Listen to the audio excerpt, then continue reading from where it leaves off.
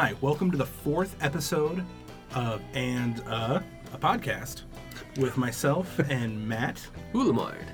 I can never say his name still, but that's not a big deal. We'll get there. We are here with Rick Cherozzi, and I'm going to ask you one question before I go any further. Okay. Is that legitimately how you say your last name? Not if you actually speak Hungarian. I've been told by Hungarians, they're like, that's not how you pronounce that. And I'm like, well, that's how we pronounce it. No, you nailed it. Like, okay, cool. I respond to anything that is Rick to whatever. Okay. Sometimes it's Taroxy, sometimes it's Turcozy, sometimes it's Trocy. Like, last name is, I feel your pain. Yeah. Got a French last name, Houlamard. Yeah. We were like, Houlamard? The first time I ever heard of Rick was he was CC'd on an email, and someone said, like, could you email this dude this? And then I looked at it, and I was just like, for 10 minutes, I was like, okay, I'm going to just wait until somebody says it. So is that how you guys initially met? Is that good? But I'm going to finish my introduction. Oh, yeah. Oh, sorry. Right. Yeah, we're still we totally derailed you. Totally. It's fine. But we're here with Rick Cherozzi, who I did not know was Hungarian, but we just learned fresh off the presses. Breaking news. Breaking news. And he is the founder of Pi, and has done, I assume, other things he would like to tell us about.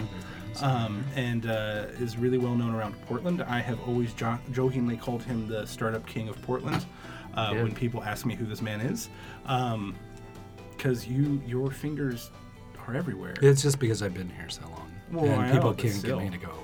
Yeah. Well, yeah. They try. They try. Could you here. leave? Yeah.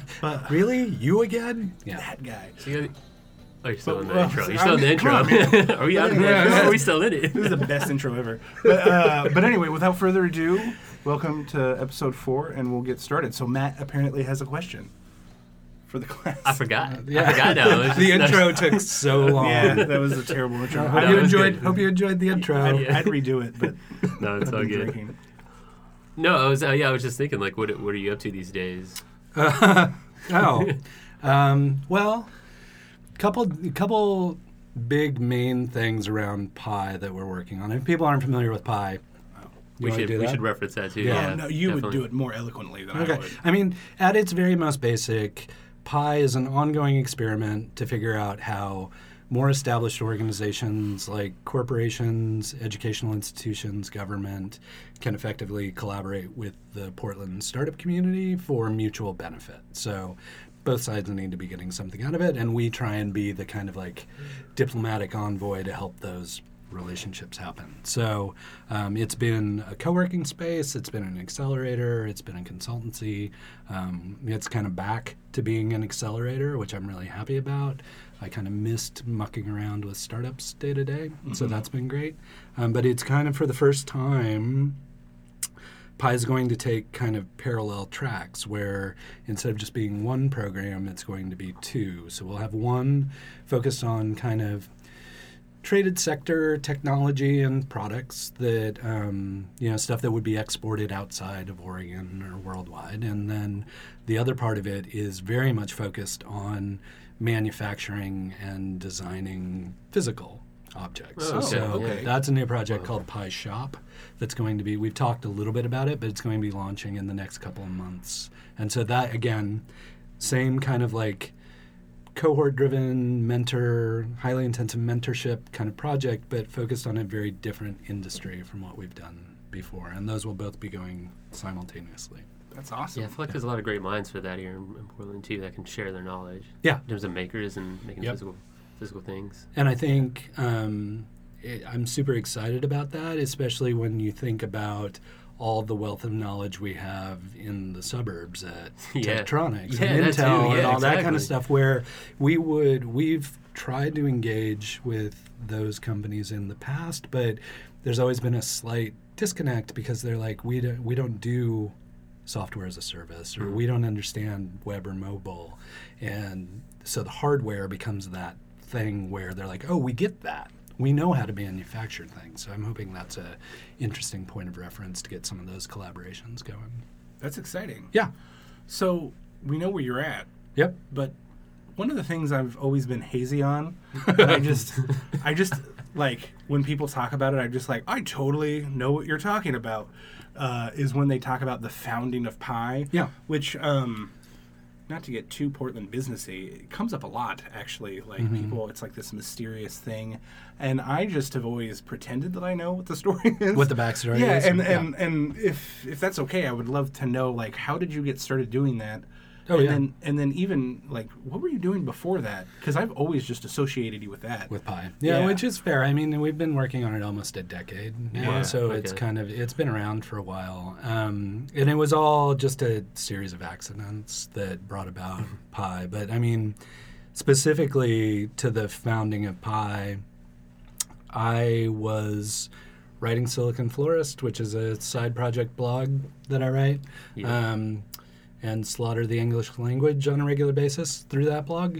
And Wieden & Kennedy, which is, people don't know Wieden & Kennedy, is a global advertising firm headquartered Yeah. here in Portland, Oregon.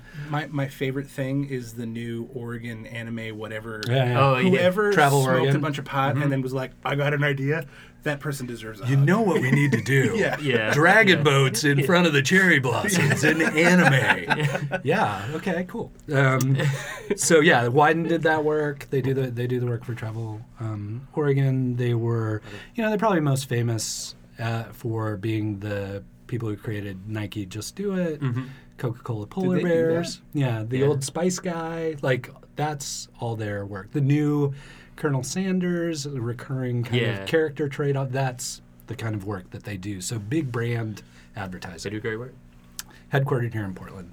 And they reached out to me through a series of connections and basically said, hey, we want to get involved in the startup community.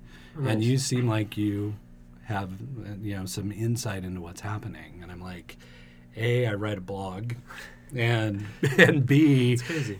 you're Wieden & Kennedy. Yeah. Like, and it was an interesting starting point because it was a very kind of both magnanimous and creating value for the agency. They had a couple of particular challenges. One was they were so creative with their output that customers were starting to approach them with requests to be creative with technology. Oh. But that wasn't a skill set that they'd had in the past. And so they weren't staffed for that kind of technology stuff. The other part was they were starting to get approached by new and different customers that didn't behave the way a Coca-Cola or a Nike behaved. They behaved like high-tech startups. And so they wanted a better understanding of that culture. And so that was their interest in getting more Okay, exposed yeah. to the startup community. And my interest, of course, was, well, we have this growing startup community. We need kind of a hub of activity. And they had some space that was open in their building. And so they're like, well, why don't we put some startups in that space and we'll figure out where it goes from there. Such a And game so changer. that's kind of where Yeah. I started. That's awesome. So Yeah. it was very organic, just kind of, Yep. hey, we have A and B. Yep. Let's bring them together. Yep, and it was conversation started in probably 2008, and we were in the middle of the mortgage crisis, and there was a lot of open real estate. Yeah. I so, moved here in 2008, and it really sucked. Yeah. I graduated in 05. Yep. It was a weird time in Portland. Everywhere. Well, and the Pearl was still not. It wasn't the Pearl. It wasn't the Pearl. No, the Pearl was Train not track. safe. Yeah, right. Yeah, so the Pearl District of Portland at that point in time was still very much a lot of art galleries, some restaurants and coffee shops, but no startup activity really. And so we kind of became that initial hub of the growing startup community at that time. And then awesome. it just kind of went from there. Yeah, because correct me if I'm wrong, but like Urban Airship Yep. and Cloudability, they all were kind of first through that program. Wow. So Urban Airship, Simple. Simple too. Yeah. And, I love Simple. Yeah, Thanks I for love it. providing me a Yeah. great banking service. And Cloudability was in the first accelerator class that we had. Some other great companies we've had through Supportland, Placemaker. Yeah. I met him the other day. So, yeah. yeah. Yeah. he was in the office. Yeah, cool. Outdoor Project, company called Apthwack that got acquired by Amazon. So a bunch of really interesting companies. We experimented with can you accelerate a nonprofit? Can you Ooh, okay, accelerate yeah. an open source project? Yeah. So like it was always this kind of ongoing experiment and really just trying to engage with not even necessarily companies that could be huge or like get a ton of funding, but really just helping people understand what it means to be a founder, Yeah. because there's such a mystique about that. And, you know, we always feel like it's our job to help people not only kind of demystify that experience, but help them choose whether once that's kind of revealed, they even want to be on that path or they'd Yep, rather yep. be doing something else. So we tend to be really, really early stage with our founders. Yeah, that's actually a fascinating kind of take on that, because I work with Matt at a company called CartHook, and I am not a founder in that company, but right before that experience, I tried to start my own Right. company, Yep. which folded, but it was a great experience because it Yeah. exposed me to a bunch of stress, but then also... Yeah, no, but you learn from that. But I learned a ton. Yeah. Like I was sitting there and I was like, oh, like Yeah. that's what responsibility really feels like sometimes. Yep. And yeah, once you go through it and you meet these other founders, you get them. You can get Yeah, with them. yeah, And you're like, yeah, oh, I totally. totally understand where you're coming Yeah. from. Yep. And it's super lonely, and like people don't realize like how, you know, again, I think and I think it's more difficult now that startups are kind of this popular culture, like that people just don't realize how hard and lonely it really is. And so even just being able to sit around other people, like even in co-working spaces, being able to sit around other people who are trying to do that, kind of leaning on one another, has a huge amount of value to folks. yeah, I mean, I know when it didn't even last that long, to be honest, but I know I would go to coffee shops, and a few days ago, there's a guy, and I have no idea what he does, but he's always at Cup and Bar in a place up in Kenton. Yeah. And for a long time, he was like an extra in the movie of my life, where he was just always around, but Sure. I just knew him by sight. But he was always just grinding and having meetings and getting stuff done. And I kind of weirdly looked up to him, and I thanked him the other day when I was in Cup and Bar. I was just like, this is going to be really awkward and weird, but thank you. And he was like, what? Why are you talking to me? And I was like, no. And I explained, like, you know, just seeing you, like, every day, just try to, like, help buoy me through, Yep. like, a really rough time. And so I completely agree with that. That Who is was it? Reed Beals? I have no idea. Yeah, I'm what kind his of name curious is. too. Yeah. Like, I want to know I'm who like- it was. Did you ask I'm him? trying to think of people I see sitting in just a coffee dude. cup and Yeah. bar all the time. But, yeah. So I can see that. So did you were you like a writer before all this? Were you a poet? It could be, yes. it could be anything. I was on the poet laureate track. It wasn't yeah. going so well, Yeah. so I decided to opt into something else. Gotta pay those bills, No, you so know? I went to school I'm an English major, Okay. and always had kind of a bent to be a writer, an editor or something. And straight out of school, I stayed behind to coach lacrosse at my college, like you do when you have an English degree. You That's- know, you're and a that's, big like- lacrosse that's guy? basically what you do. Yeah. Yeah. And did that for a few years, but also wound up finding a literary agency in the town I went to school in, and started working to represent authors, and discovered that much like demystifying being a founder, demystifying what it means to be an author and the publishing industry, I was like, okay, this is not for me. And so did that for a couple of years, wound up moving to Portland, Nice. and Kept on writing, right? just kind of like, I was like, well, I have this kind of writing skill. I always enjoyed editing more. Like, I always feel like I was one of those people who, I don't do anything terribly well, but I can help you do whatever you want to do nice, yeah. much better, Yeah. or help you achieve that level yeah. that you want, like an editor or a coach or whatever. Yeah, you could see things that other people don't, it sounds like. Right, Yeah. and kind of refine things, like hear what people are saying and help them get to the core of that. Yep. So there was just I didn't have a job, so there was a job ad. It was like, we need an editor at this little advertising agency and marketing agency. And so I responded to that, and they hired me, and my first client was a startup. Wow. And I was Okay. like, I had no idea that people could start companies. I was just like, I know companies started at some point. yeah. There was somebody who started Coca-Cola 125 years ago, but I didn't realize you could still do it. Mm-hmm. And this is like the mid-90s. Mm-hmm. And I'd been mucking around on the internet and the web, and I'd always been kind of like a developer, a hobbyist developer. So Wait, you had it going on the side? no, just purely hobbyist, not like just writing basic, writing HTML like that, because I found it interesting. Mm-hmm. And so they're like, oh, you kind of have that technical and you write, so go talk to the startup and figure out what they're doing.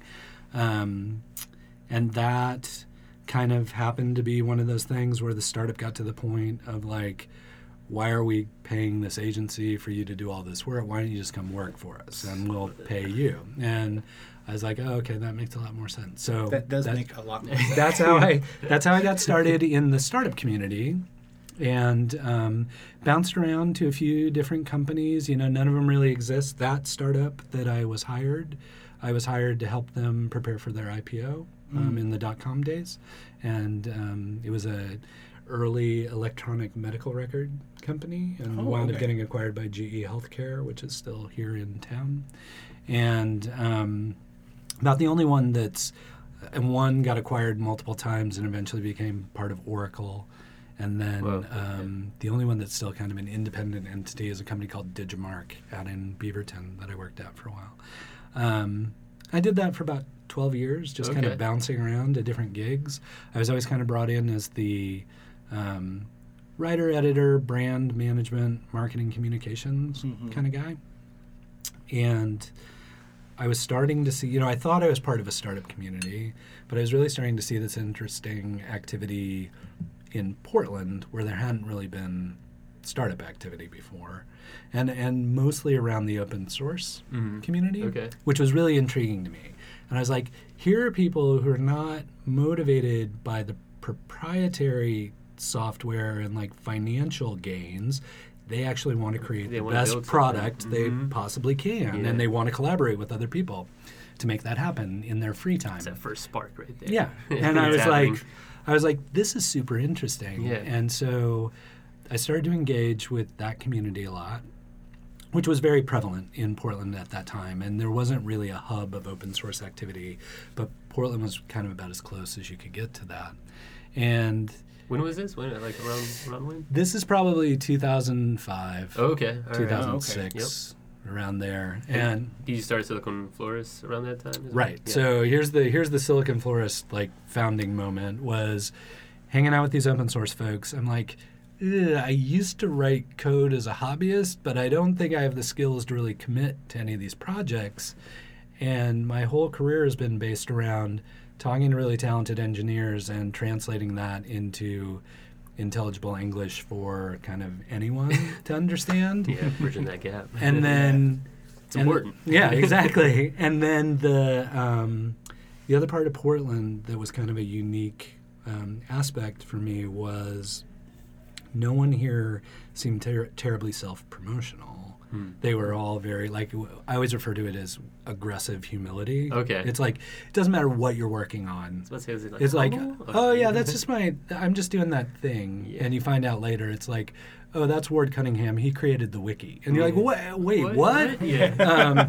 And so I was like, well, I can't contribute to the open source projects, but what I can do is open source my marketing and be like, I'll promote what you're doing or promote this project and I'll write it up and put it on my blog. That's great. And I've been blogging since you had to write code to have a blog, so like late 90s or so. Yeah. Like a while. So you were like one of the originals. I'd already been doing it for a while, but there was no traffic or anything. It was just kind of like, I wrote it because I was motivated to write, and I assumed that Silicon Florist would just be this kind of like journal for me. It would be there, yeah. It's like live journal. It's like my live journal of the Portland startup community. It's basically what Silicon Florist is. Dear blog. Which is interesting because the guy who created Live Journal went to Aloha High School. I don't know if you know that. Did he? Yeah. So really? Anyway, yeah. Oh, there's so much in the recesses of my brain. Talk about a game changer. Yeah. I mean, that was like a stepping stone to get to, where we're at now with like totally like Facebook. Yeah.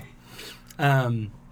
So that was kind of like, I was like, well, I'll start doing this thing. And for whatever reason, like part of my motivation was like, I'm seeing interesting stuff in Portland. And I'm reading TechCrunch or ReadWriteWeb or Mashable or whatever was out at that time, and they were never talking about Portland stuff. And I'm like, that idea that just got written up in TechCrunch is like not nearly as good as this idea I know is happening here. And it must have just been a similar chord where like people are like, yes, people need to write about this stuff. And so people started sending me stuff, and I'm like, oh man, people are reading my blog. That's real weird. I'm like, now I have to keep writing. And like, what am I going to do? What have I done? I've created work for myself. And so, so that was really kind of how it started. And I started in August of 2007. Oh, wow. Yeah. Okay, so you've been at this a while. So you've really kind of chronicled the history of startups in Portland. Of this generation, yeah. How many projects do you have? I mean, you I have a lot. Yeah. Yeah. Too many to name on both hands. On both hands. And I think one of the fascinating things one of the fascinating things I think about when you come up is that you have all this institutional Portland knowledge of just the gears and who is who and how do I connect this dot. But like Steven. I mean, like Steven, who was on the show before, like he's been here a long time and he grew up here, and like he's got all these amazing connections of people who've stayed part of Portland. Mm-hmm. I've been like that, but on a very like discrete path. Like most of my stuff is just like software technology people that happen to become web or open source tech people. I mean, with like being an English major and doing what you do now, it seems like you're like really into getting information to people. Yeah. You know? Yeah. Yeah. I mean, I think that's fair. You know, put it in simple terms, but you've always kind of been the hub, I think, of a lot of activity. And I think that's a really interesting perspective because not a lot of people kind of sit in the eye of the storm and watch all this kind of stuff swirl around. Because before this job, I worked at Technology Association of Oregon, which was not the same thing, but it was more towards the eye than I think a startup would be because you're constantly talking to people. And I managed our membership.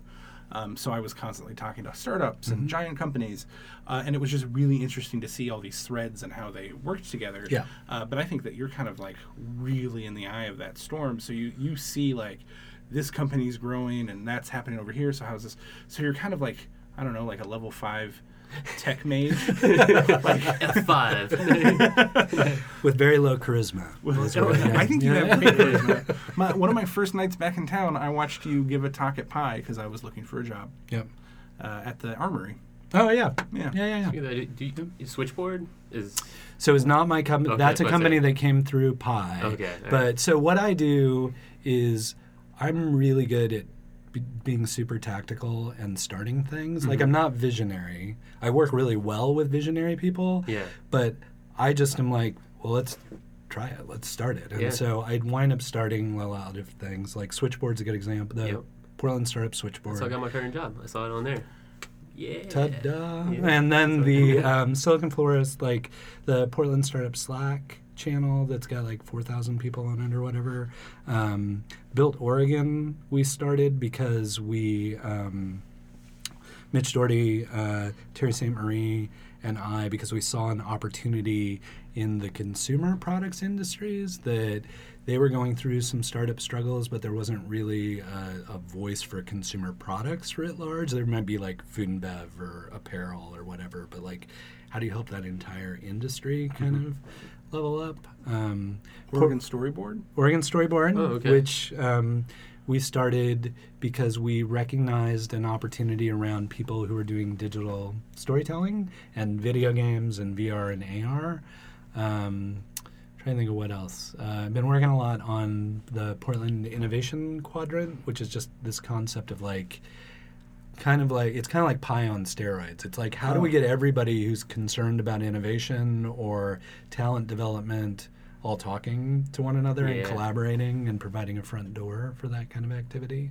So I just start random stuff. And then TechFest Northwest, I started that with Willamette Week. Yeah. I have to admit that I have only been to after parties. Oh, there you go. Because it was a part of my Typical job. nerd. Yeah. Because I always had to watch the booth. Yep. Oh, okay. Yep. Different. Open Source Bridge, which is, I think this is their last year, but I was a part of the team that helped put the first one of those on. So, like, I generally do something, help people start something, Yeah. and then people will either go, oh, that's crap, quit doing that, or they'll go, hey, this is a really good idea, and then I'll let more responsible people kind of run with it, Yeah, how and I'll often- step away. How often do you experience like failure with all these different projects? A you know? lot. A lot. A lot. How do you deal with it? I'm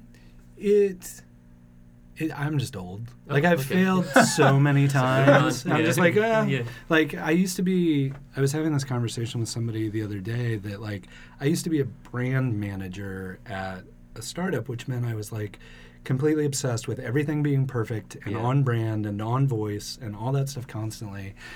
And there was some point, I was going through some old brochures or something that I could remember just like being totally focused on, and first sentence I found a typo, and I was like, Man.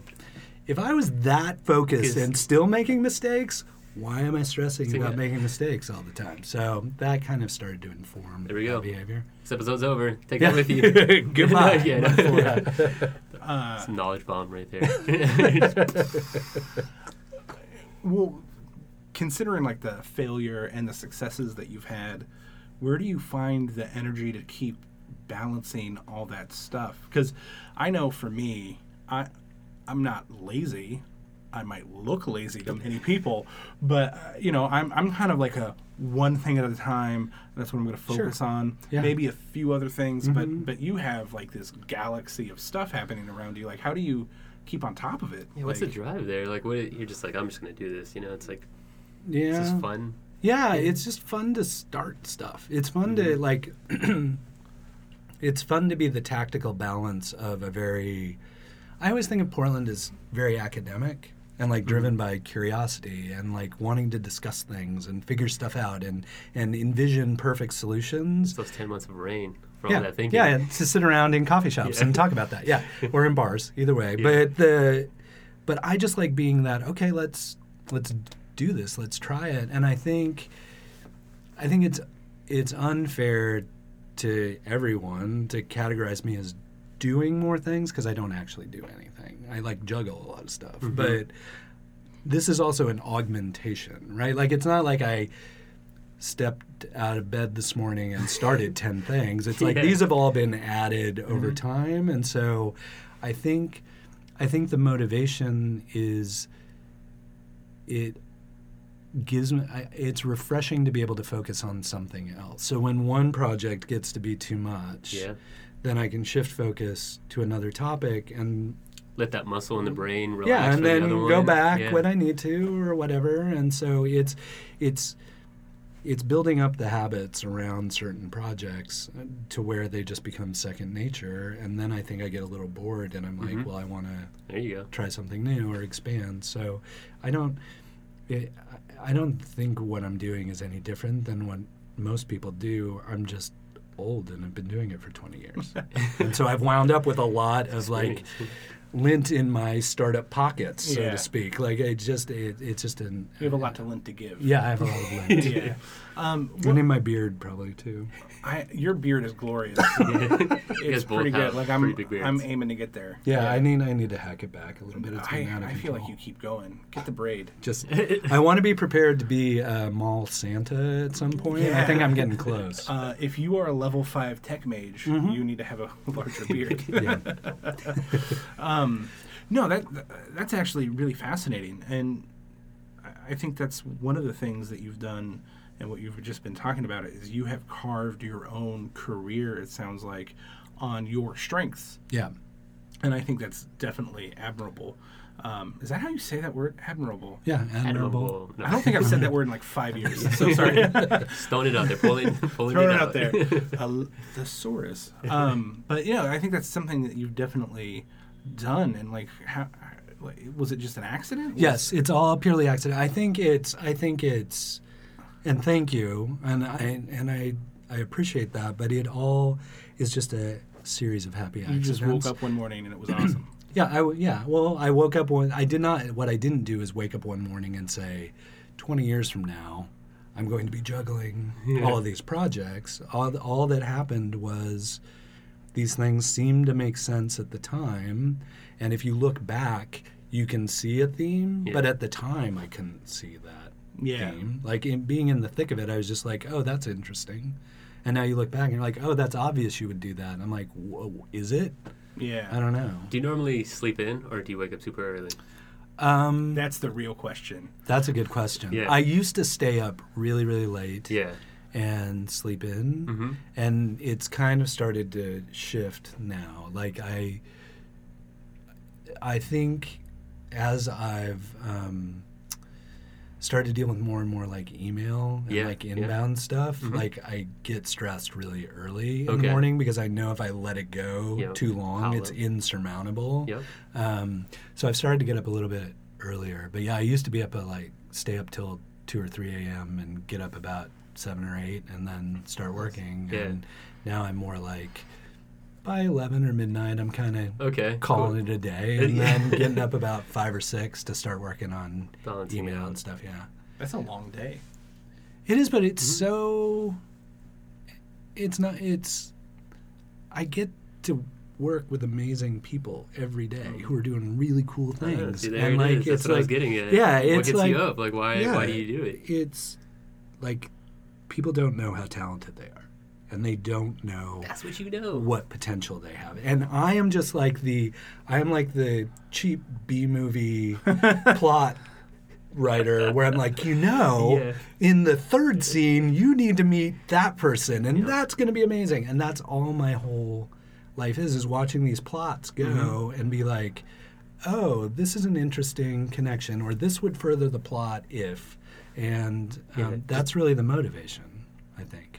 Just by the way, listeners, when we were walking to the room to record this, we ran into Stephen Green, and he was talking to somebody else. I didn't know who it was, but you guys, they just totally did that. They connected the dots, and I think Stephen literally screamed the word "points, dots, connect," and then ran up. It happens.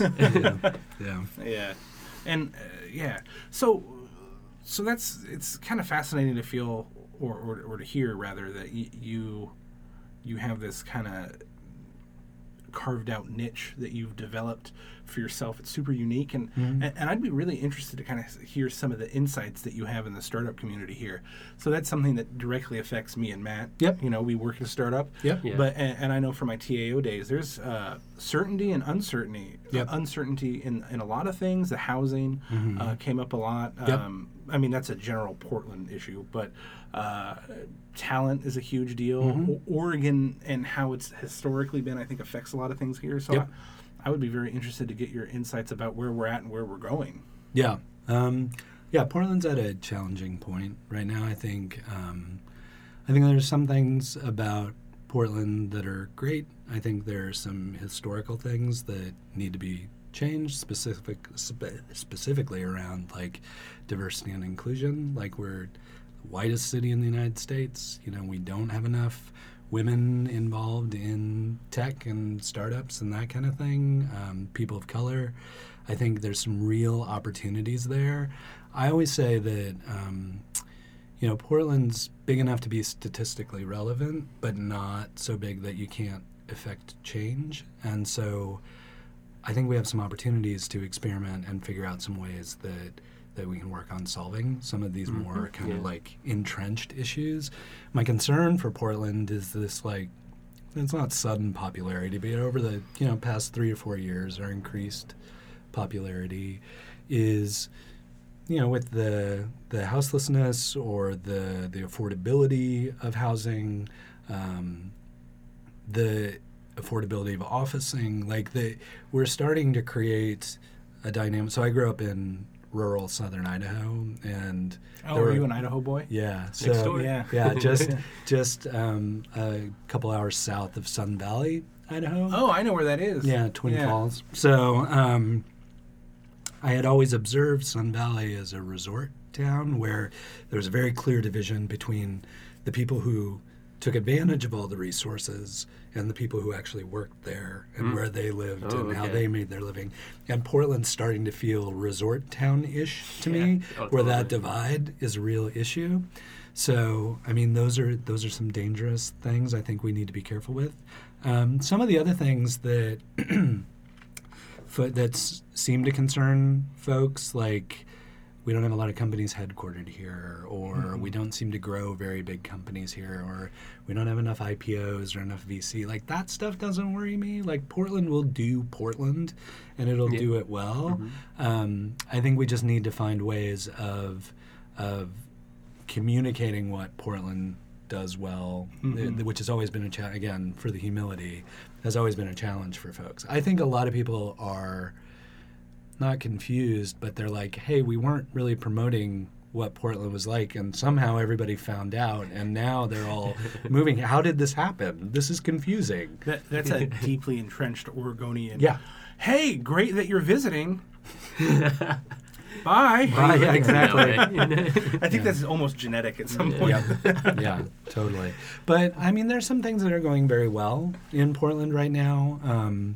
I think, that we're working through this. What does it mean to be a biggest metropolitan area, and what can we retain that so many of us loved about the city, while trying to change the demographics and makeup of the city, and how do we plan now from the ground up rather than just assuming that stuff will happen. I mean, it's very similar for startups, right? I think you see a lot of startups these days are like, grow to 100 or 200 tech bros, and they're like, hey, now we need to diversify. And that's nearly impossible. And so, like, how do you build from the ground up? Like, how do you build that culture in at the beginning so that that doesn't become an issue?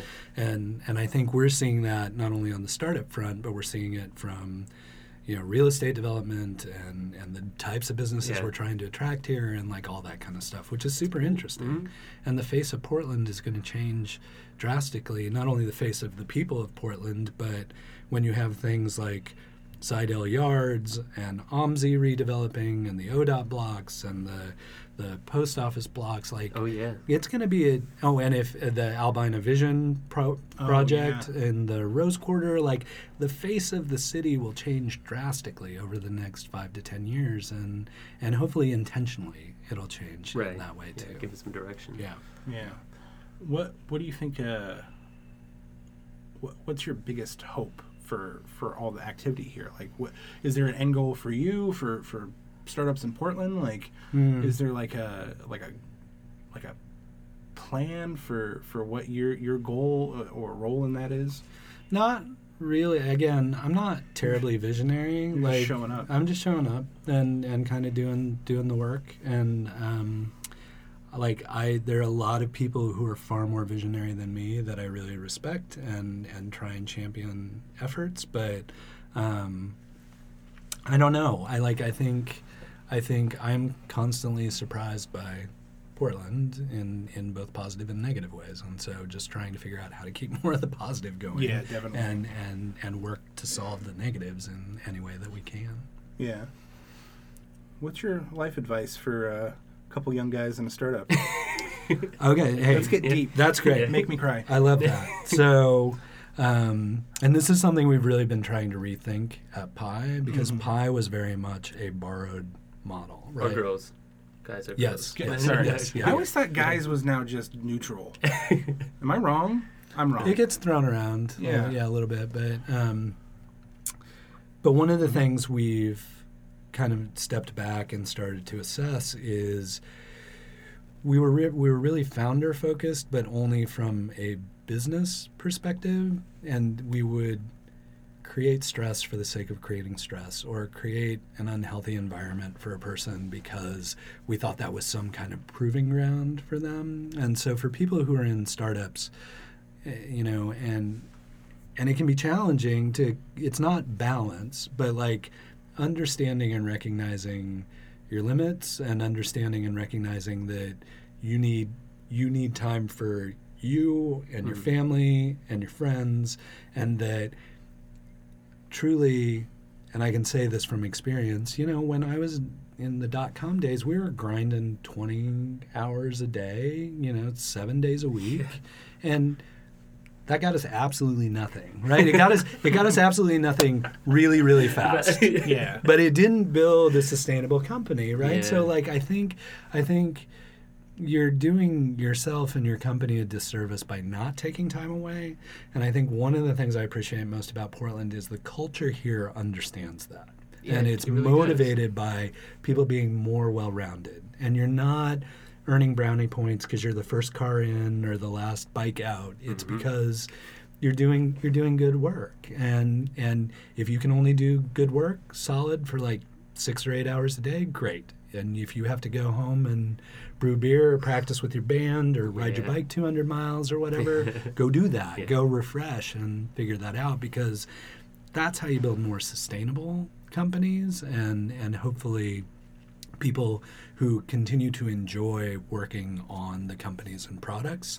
And I think that's why people tend to stick with companies a little longer here, because there's not that culture of burnout. Burning out. Yeah. Exactly. Do you think that we could kind of help spearhead that change from the industrial relationship with work to the information age relationship with work? Yeah. Because I think one of the things, if you read and look at things, and